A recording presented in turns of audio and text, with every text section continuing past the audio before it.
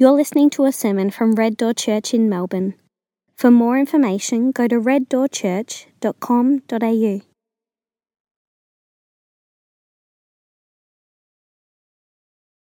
So from chapter 17.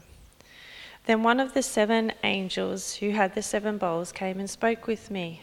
Come, I will show you the judgment of the notorious prostitute who is seated on many waters. The kings of the earth committed sexual immorality with her, and those who live on the earth became drunk on the wine of her sexual immorality. Then he carried me away in the spirit to a wilderness. I saw a woman sitting on a scarlet beast that was covered with blasphemous names and had 7 heads and 10 horns. The woman was dressed in purple and scarlet, adorned with gold, jewels, and pearls. She had a golden cup in her hand filled with everything detestable and with the impurities of her prostitution. On her forehead was written a name, the mystery, Babylon the Great, the mother of prostitutes and of the detestable things of the earth. Then I saw that the woman was drunk with the blood of the saints and with the blood of the witnesses to Jesus. When I saw her, I was greatly astonished. Then the angel said to me, "Why are you astonished? I will explain to you the mystery of the woman and of the beast, with the 7 heads and the 10 horns that carries her. The beast that you saw was and is not, and is about to come up from the abyss and go to destruction. Those who live on the earth with those names have not been written in the book of life from the foundation of the world will be astonished when they see the beast that was and is not and is to come. This calls for a mind that has wisdom. The 7 heads are 7 mountains on which the woman is seated. There are also 7 kings. 5 have fallen, 1 is, the other is not yet to come. And when he comes, he must remain for only a little while. The beast that was and is not is itself an 8th king, but it belongs to the 7 and is going to destruction. The 10 horns you saw are 10 kings who have not yet received a kingdom, but will receive authority as kings with the beast for 1 hour. These have one purpose, and they give their power and authority to the beast. These will make war against the Lamb, but the Lamb will conquer them because he is the Lord of lords and the King of kings. Those with him are called chosen and faithful. He also said to me, "The waters you saw where the prostitute was seated are peoples, multitudes, nations, and languages. The 10 horns you saw and the beast will hate the prostitute. They will make her desolate and naked, devour her flesh, and burn her up with fire. For God has put it into their hearts to carry out his plan by having one purpose and to give their kingdom to the beast until the words of God are fulfilled. And the woman you saw is the great city that has royal power over the kings of the earth." After this, I saw another angel with great authority coming down from heaven, and the earth was illuminated by his splendor. He called out in a mighty voice, "It has fallen! Babylon the Great has fallen! She has become a home for demons, a haunt for every unclean spirit, a haunt for every unclean bird, and a haunt for every unclean and despicable beast.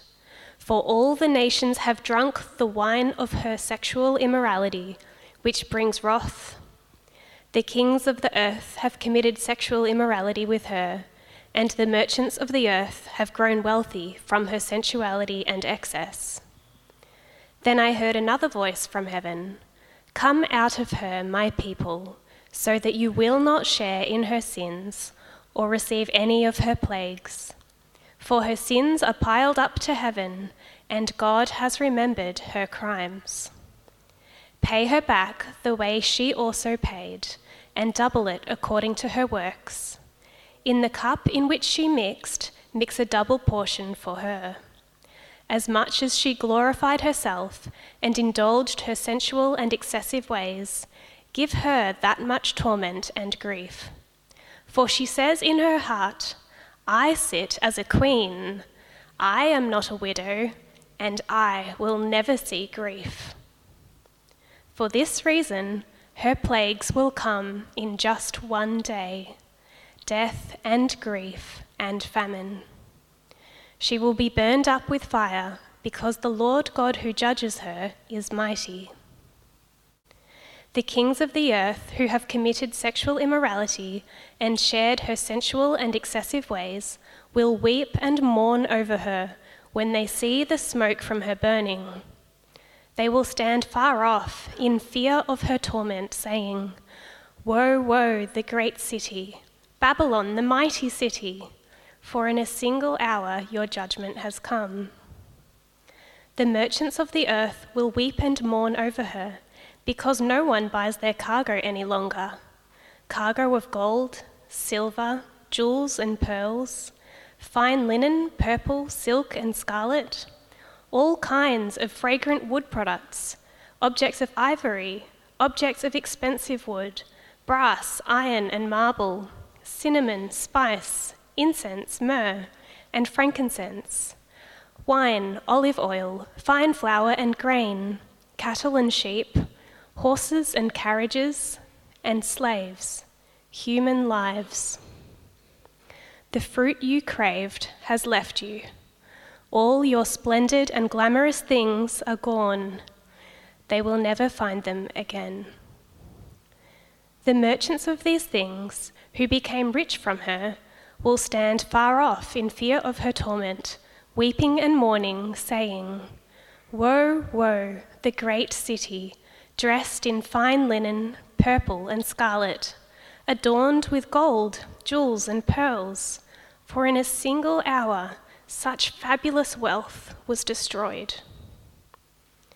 And every shipmaster, seafarer, the sailors and all who do business by sea stood far off as they watched the smoke from her burning and kept crying out, "Who was like the great city?" They threw dust on their heads and kept crying out, weeping and mourning, "Woe, woe, the great city, where all those who have ships on the sea became rich from her wealth, for in a single hour she was destroyed. Rejoice over her, heaven, and you saints, apostles and prophets, because God has pronounced on her the judgment she passed on you." Then a mighty angel picked up a stone like a large millstone and threw it into the sea, saying, "In this way Babylon, the great city, will be thrown down violently and never be found again. The sound of harpists, musicians, flutists and trumpeters will never be heard in you again. No craftsman of any trade will ever be found in you again. The sound of a mill will never be heard in you again. The light of a lamp will never shine in you again. And the voice of a groom and bride will never be heard in you again. All this will happen because your merchants were the nobility of the earth, because all the nations were deceived by your sorcery. In her was found the blood of prophets and saints, and of all those slaughtered on the earth." This is the word of the Lord.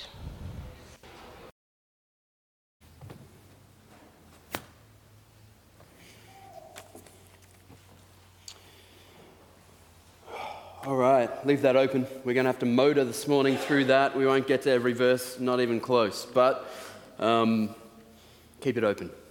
I was 10 years old when Rodney King was beaten up. You remember that? Anyone else? 1991. Rodney King beaten by 4 police officers, and it's what sparked the LA riots that just about destroyed the city of Los Angeles. And the thing about it was that it was caught on video, which, I mean, today everything's caught on video, right? But at that point, the fact that they had captured this footage of the man being beaten by police was really explosive. And I remember just quite vividly, actually, watching that footage and being outraged. Like, the police, especially as a 10-year-old, like, the police are the good guys, The robbers are the bad guys, and yet here the police were, engaging in such brutality, and I couldn't make sense of it. All I remembered feeling was this outrage, this injustice, and then, of course, it was compounded when the 4 cops were acquitted when it went to trial, and I just remember thinking, this is wrong. This is wrong.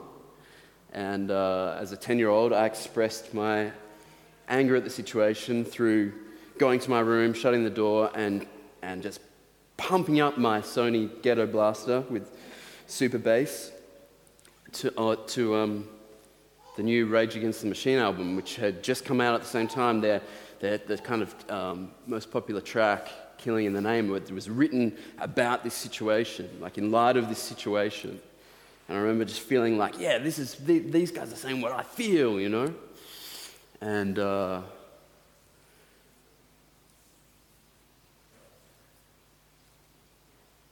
yeah. Some of the lyrics actually to that song on that album written about that were really evocative.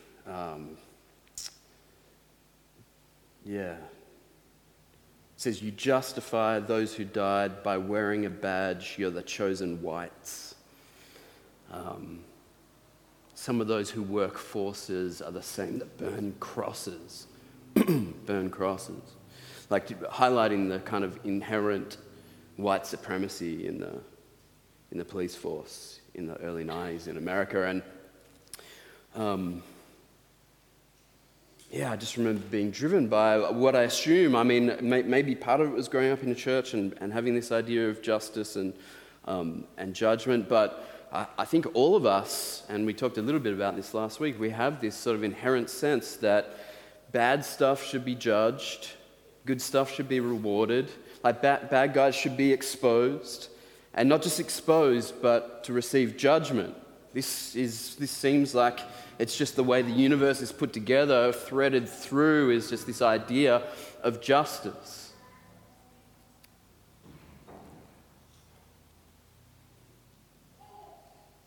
Might be what's behind the explosion in popularity of true crime. Anyone a true crime fan?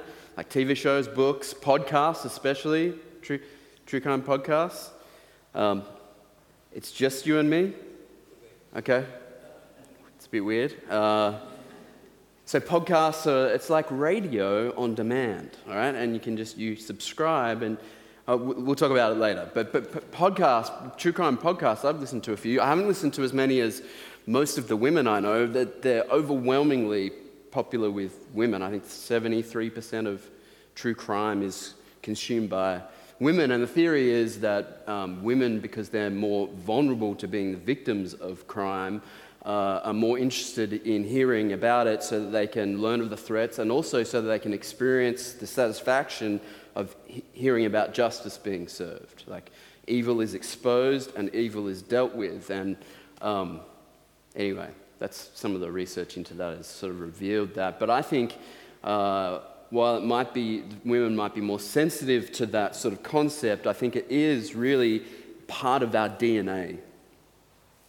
And that's really what these 2 chapters are about in the book of Revelation. It's about exposing evil, and not just exposing it, but dealing with it. It's not enough that evil is unmasked.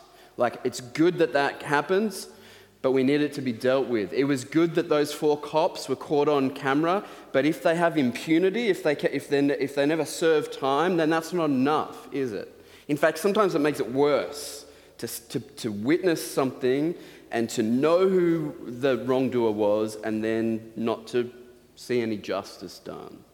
Almost worse than it not happening in the first place. In these 2 chapters, evil is unmasked, it is exposed, and it's dealt with. That's kind of the story of chapter 17 and 18 in that order. So let's read a little and chat about it. So verse 3-5 says this. This angel, John says, carried me away in the spirit to a wilderness. I saw a woman sitting on a scarlet beast that was covered with blasphemous names and had 7 heads and 10 horns. The woman was dressed in purple and scarlet, adorned with gold, jewels, and pearls. She had a golden cup in her hand filled with everything detestable, and with the impurities of her prostitution. On her forehead was written a name, a mystery, Babylon the Great, the mother of prostitutes and of the detestable things of the earth. So here's what's going on here. Around the same time that I was watching Rodney King get beaten up, I was also watching Scooby-Doo. All right, Scooby-Doo fans? Come on.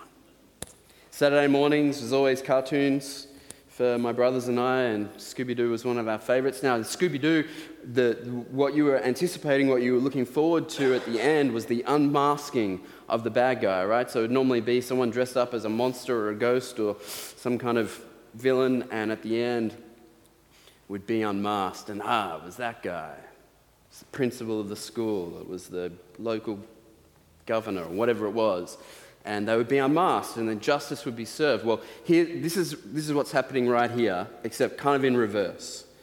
So you have in this case, a whole regime, institutional government being unmasked, but being revealed to be a monster.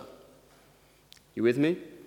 So here you've got Babylon the Great in the 1st century when this was written. That's Rome. That's the Roman Empire. And you've got Rome being revealed not as, like, on the surface what it is a beautiful city, 7 hills, togas, buildings, right? That's not the real Rome. The real Rome is revealed as a prostitute riding a beast. That's the unmasking. That's the exposure of evil in this case. Now, Babylon as a kind of symbolic, is kind of symbolic of any oppressive regime through all of history. Any regime that's built on injustice and oppression, tyranny, that's Babylon. So in this case, it's Rome for the first readers. In the Old Covenant, it literally was Babylon or the Assyrians or whoever was oppressing God's people. In our day, I'll let you fill in the blanks. But there has always been, and always will be until this day, oppressive regimes bent on not just the oppression of people and not just the destruction of their enemies, not just the heaping up of wealth, but we see here primarily opposition to God, opposition to the lordship of Jesus, opposition to God's people. That's the unmasking that's going on. That's what it reveals about who Rome is under the surface.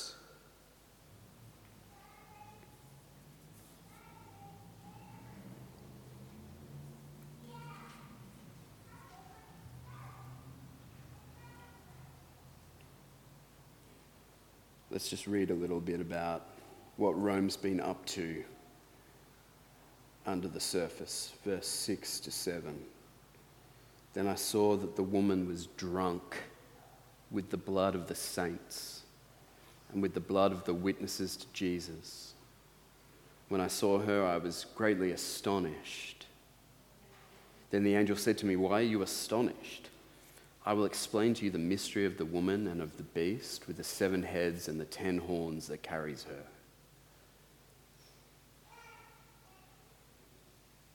So Rome at this time, 1st century, as you probably know, was kind of fixated on killing Christians. It was law for Rome, in not just Roman citizens, but anywhere Rome ruled, which was like a third of the universe, or at least the earth, that Caesar is Lord. Caesar is Lord. Caesar is a son of God. Caesar is divine. Caesar is Lord. So then you have a whole bunch of Christians, growing number, constantly growing, explosively growing, who are saying actively, Caesar is not Lord, Jesus is Lord. And for that, they get killed. They get crucified. They get fed to lions. They get torn in two. So Rome, the prostitute, is drunk on the blood of the saints. That's the situation in the first century Mediterranean.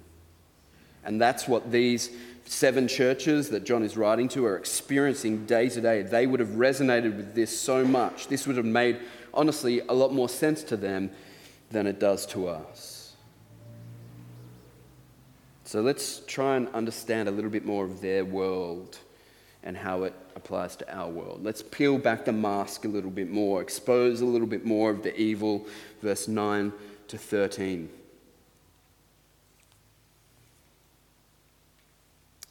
The angel says, "This calls for a mind that has wisdom. The 7 heads on the beast, the 7 heads are 7 mountains on which the woman is seated." Rome, very famous for being built on 7 hills. See them to this day, obviously. On which the woman is seated. They are also 7 kings. 5 have fallen, 1 is, the other has not yet come. And when he comes, he must remain for only a little while. The beast that was and is not is itself an 8th king, but it belongs to the 7 and is going to destruction. The 10 horns, you saw are 10 kings, or Caesars, I think, who have not yet received a kingdom, but they will receive authority as kings with the beast for 1 hour. These have one purpose. What's their purpose? We'll see in a second. They have one purpose. They give their power and authority to the beast.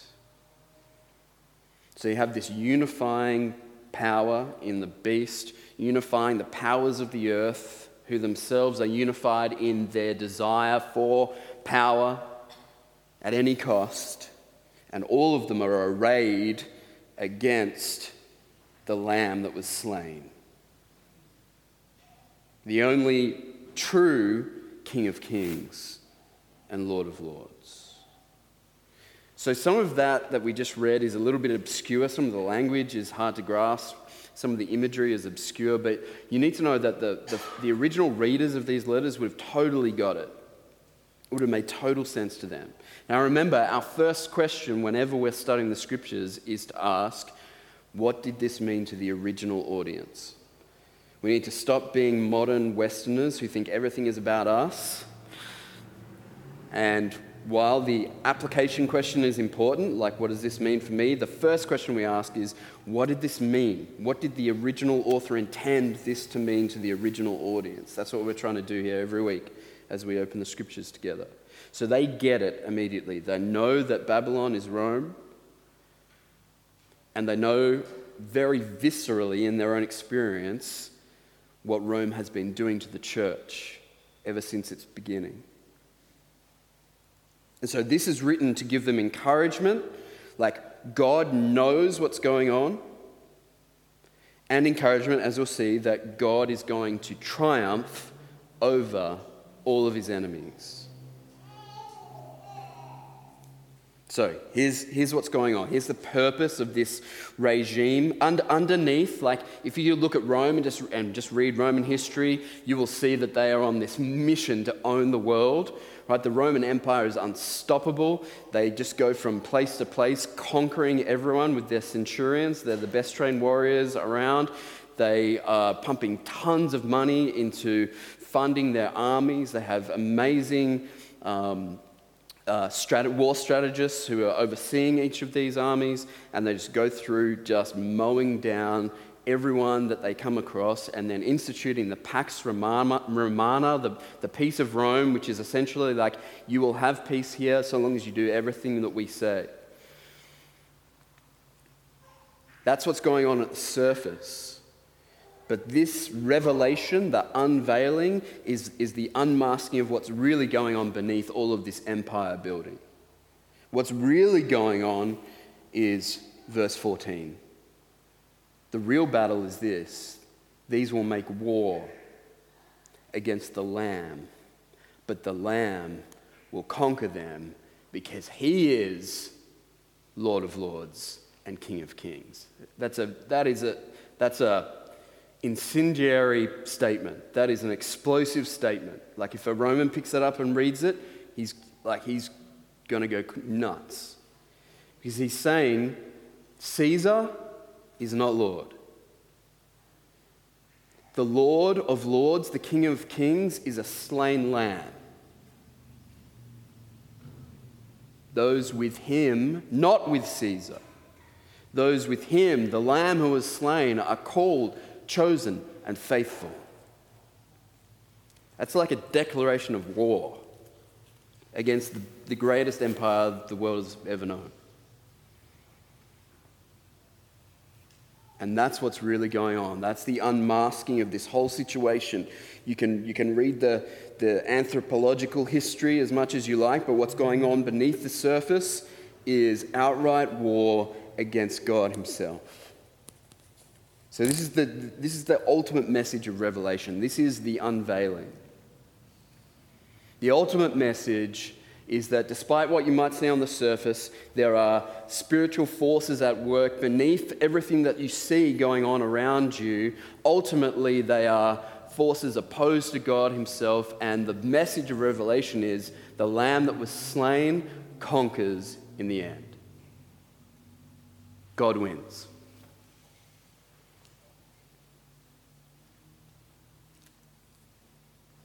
The Lamb that was slain conquers in the end.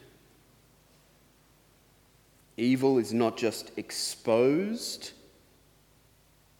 it's dealt with. Evil always does its thing in the dark. It's always shady. It's always behind closed doors. Evil is almost always hidden away.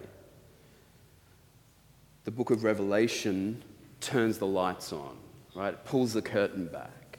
It exposes the evil and then promises that it will finally be dealt with, defeated. Verse 1 and 2 of chapter 18. After this, I saw another angel with great authority coming down from heaven, and the earth was illuminated by his splendor, right? The darkness is exposed. He called out in a mighty voice, "It has fallen. Babylon the Great has fallen." Similar to Jesus' words last week, it is done, right? This is the end. Empires rise and empires fall. They always do. We might be witnessing the fall of the US empire even now as we live and breathe. Empires rise and empires fall. That's the normal pattern of history, but here the empires are falling never to get up again. There's only going to be one empire left, and that's going to be the empire of the Prince of Peace.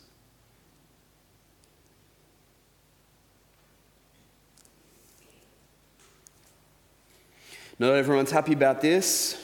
As is always the case, people have things to lose when evil is exposed and defeated. Lots of people have a lot to lose. So you got verse 9 to 14. The kings of the earth who have committed sexual immorality and shared her sensual and excessive ways will weep and mourn over her when they see the smoke from her burning. They will stand far off in fear of her torment, saying, "Woe, woe, the great city, Babylon, the mighty city. For in a single hour your judgment has come." Goes on. The merchants of the earth will weep and mourn over her because no one buys their cargo any longer. Cargo of gold, silver, jewels and pearls, fine linen, purple silk and scarlet, all kinds of fragrant wood products. Objects of ivory, objects of expensive wood, brass, iron and marble, cinnamon, spice, incense, myrrh and frankincense, wine, olive oil, fine flour, grain, cattle and sheep, horses, carriages, Apple products, Nike shoes, and slaves, human lives, human souls made in the image of God. This is the truth of every oppressive, tyrannical government that's ever lived. Oppressive regimes always go after sex, money, power. Empires rise and empires fall, but those three things are the object of every oppressive regime: sex, money, power. At any cost.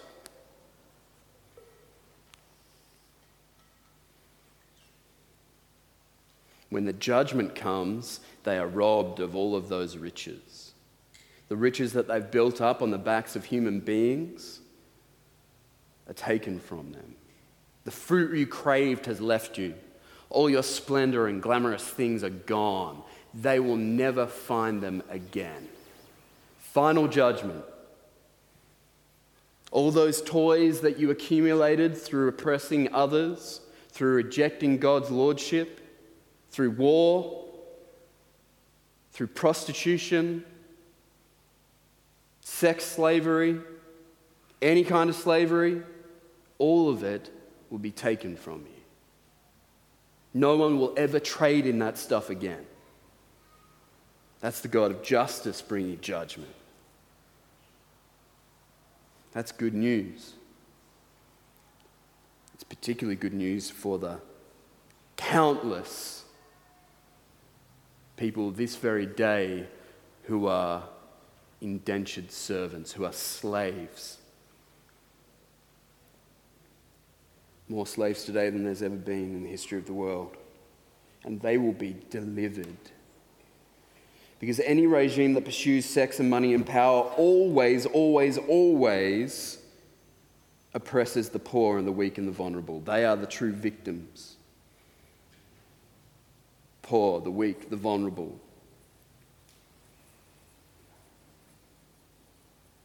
We are shielded from so much of that reality through willful ignorance. We don't want to see it because then we might have to stop buying the cool stuff we like.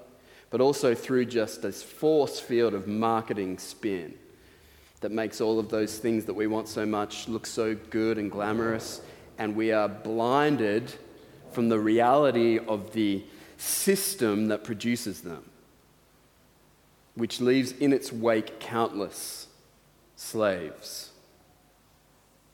in the pursuit of money and sex and power. Revelation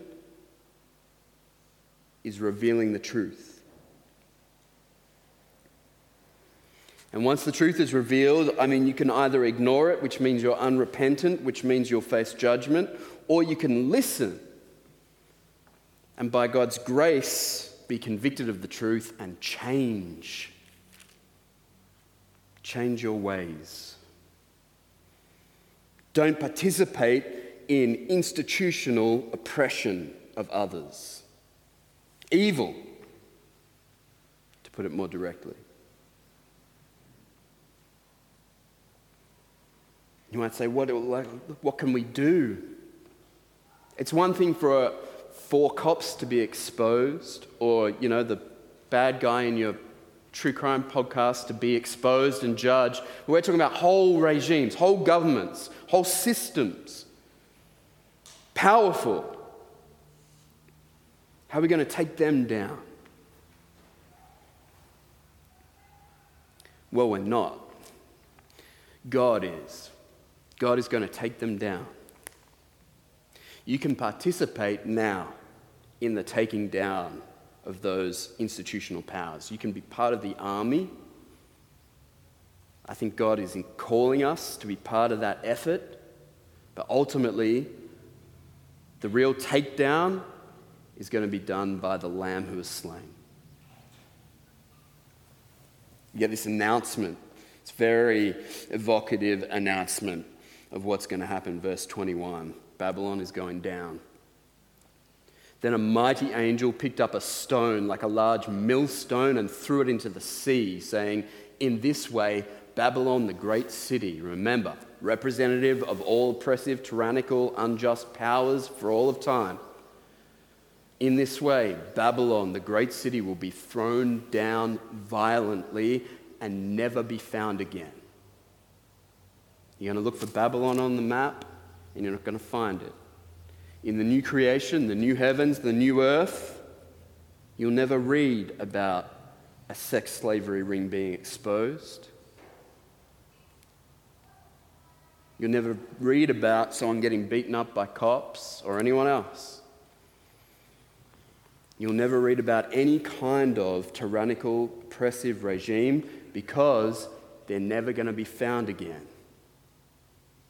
They're going to be thrown down, every one of them. This is good news.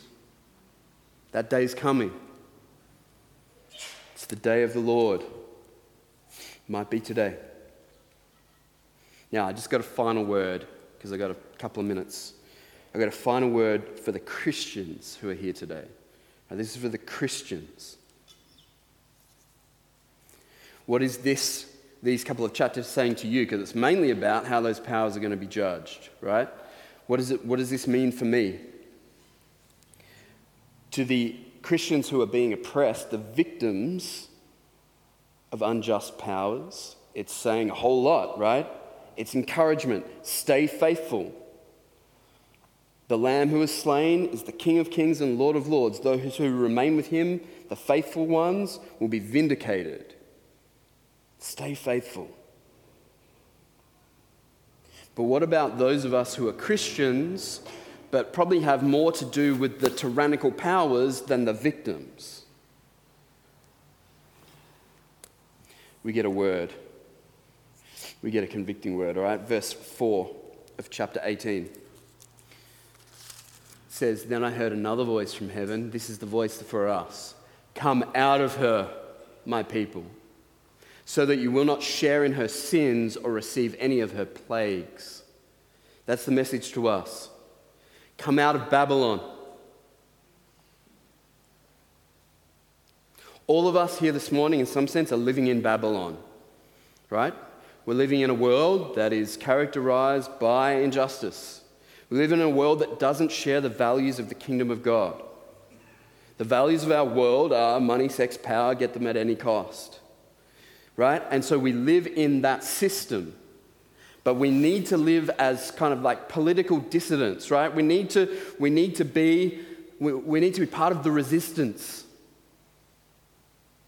We need to know how the world works so that we can resist its charms, its rewards.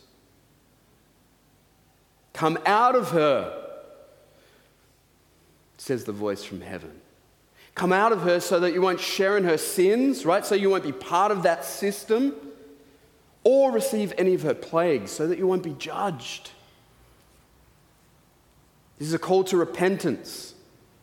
So you can sit here this morning, and I know, like, whenever I've brought up, like, how we should be buying stuff that's, not made by slaves, and that that's environmentally friendly and stuff like this, I swear to you, I've talked about so many things that are potentially offensive. I've never heard so much pushback than when I'm talking about clothes. I don't know what that reveals.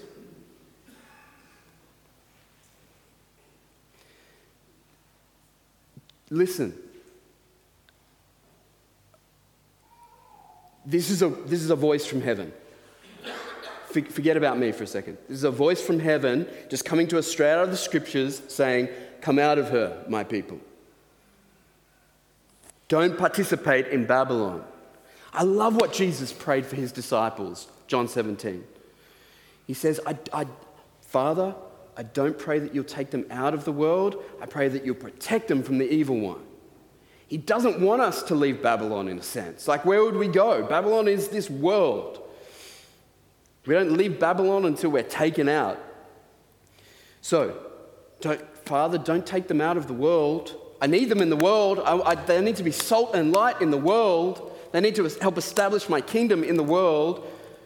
Don't take them out of the world, but protect them from the evil one. So that's just what I'm saying. All right, you live in Babylon, whether you like it or not. Now you need to be protected from evil. Sex, money, power.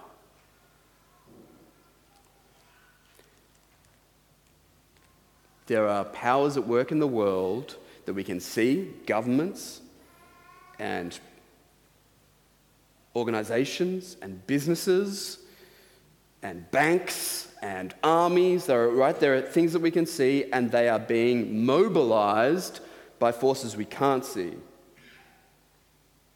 They're being energized by the beast, by the dragon. Revelation is trying to say, see it. Unless you read it, you won't see it. That's why it's called Revelation. So how are you going to come out of Babylon? You've been told. How are you going to obey? Like, what are you going to do? How are you going to overcome your ignorance? Ignorance is no longer an excuse. You've been told to come out. You've been shown the structure of powers that are opposed to God. It's over to you. Be something great to talk about in your small groups or around your family dinner tables. What are we going to do to be part of the resistance? God is ultimately the only one who can take down these powers forever. But in the meantime, we're the resistance. We're the guerrilla fighters. We're doing what we can to just like cut away at the Achilles tendons of these beasts. They're at war with God and with people made in his image.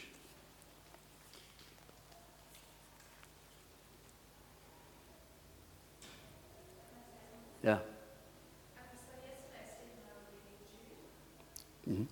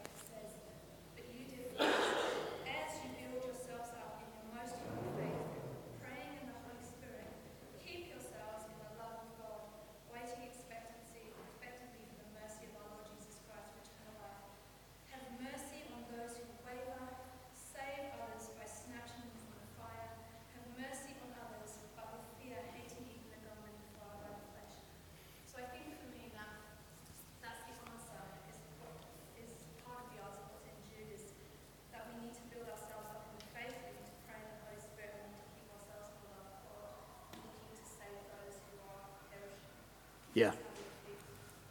All right, so thank you, Joe. Last part of Jude gives really good instruction on how to live in the midst of a world that is occupied by devils, all right, and governed by some of them. So that's a really good foundation. Like, that is solid foundation, straight from Scripture.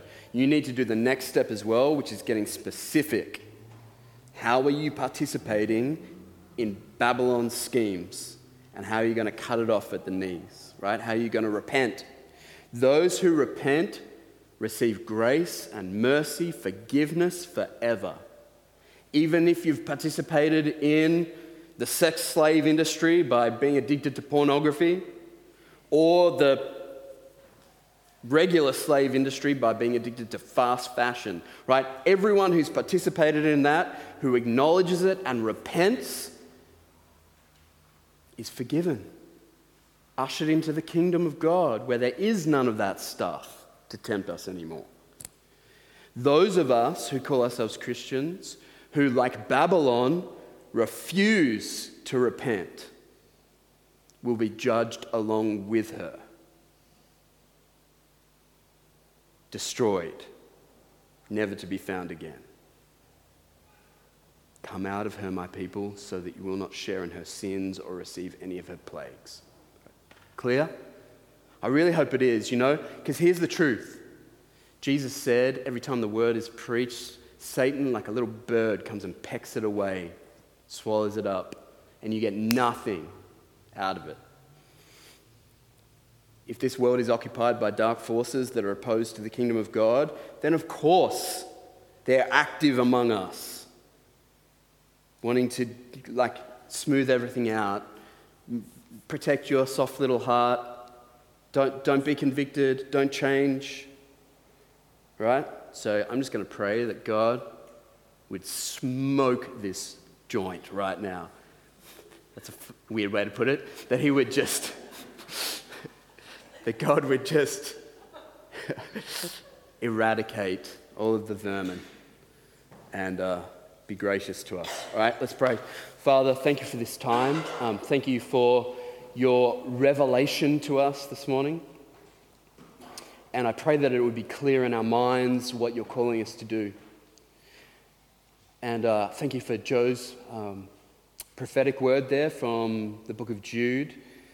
Please make this place a church like that, where we would be built up in our faith, where people who are close to the fire would be rescued and shown mercy, where we would hate anything that's been defiled or impure. Lord, that we would be in the world and not of the world, and that you wouldn't take us out of this Babylon, but that you would protect us from the evil one. Please bless conversations in small groups and around tables this week. Maybe after church today, Lord, bless those conversations. Open our eyes more, particularly into how we are participating in this, in the evil of this world. Thank you for your gracious call to repentance. May we respond, even now, in Jesus' name. Amen. We're going to give you that time to reflect. Just be judging what you've heard this morning. Don't just take it all. Don't swallow it all whole. Ask God for discernment. Ask him for truth to be revealed. Ask him for strength and power to respond. We're going to do that for the song that the band will sing for us now. So just stay in your seats, and then Love is going to come and intercede for us.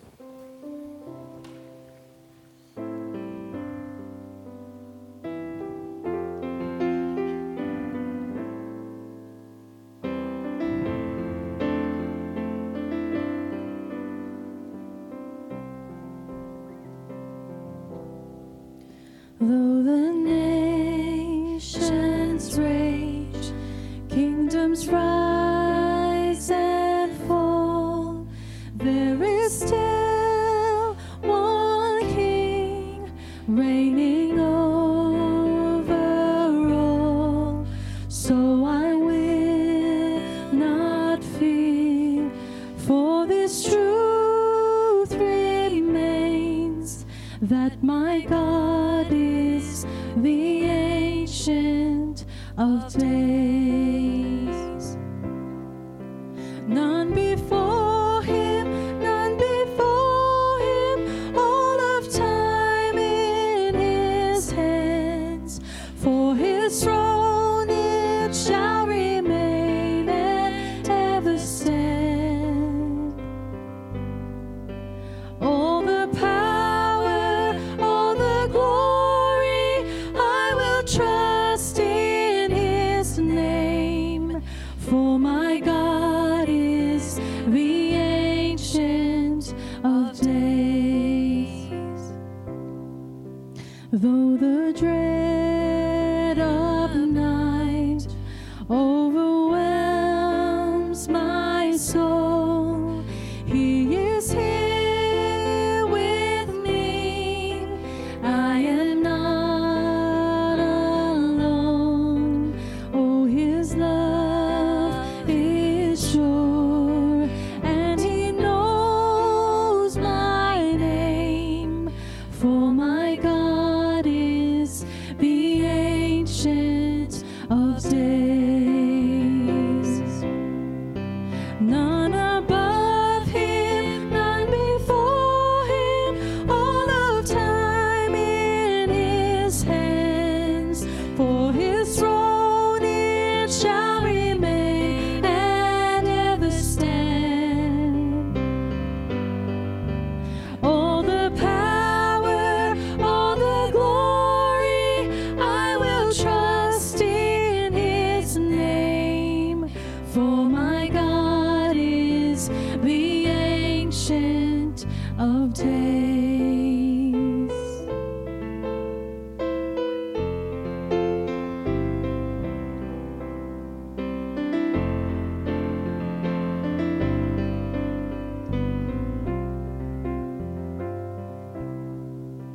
Though I may not see what the future brings, I will watch and wait for the Savior King. Then my joy complete, standing face to face in the presence of the Ancient of Days. None above him, none before him, all of time in his hands. For his throne it shall remain and ever stand. All the power, all the glory, I will trust in his name. For my God is the Ancient of Days. For my God is the Ancient of Days.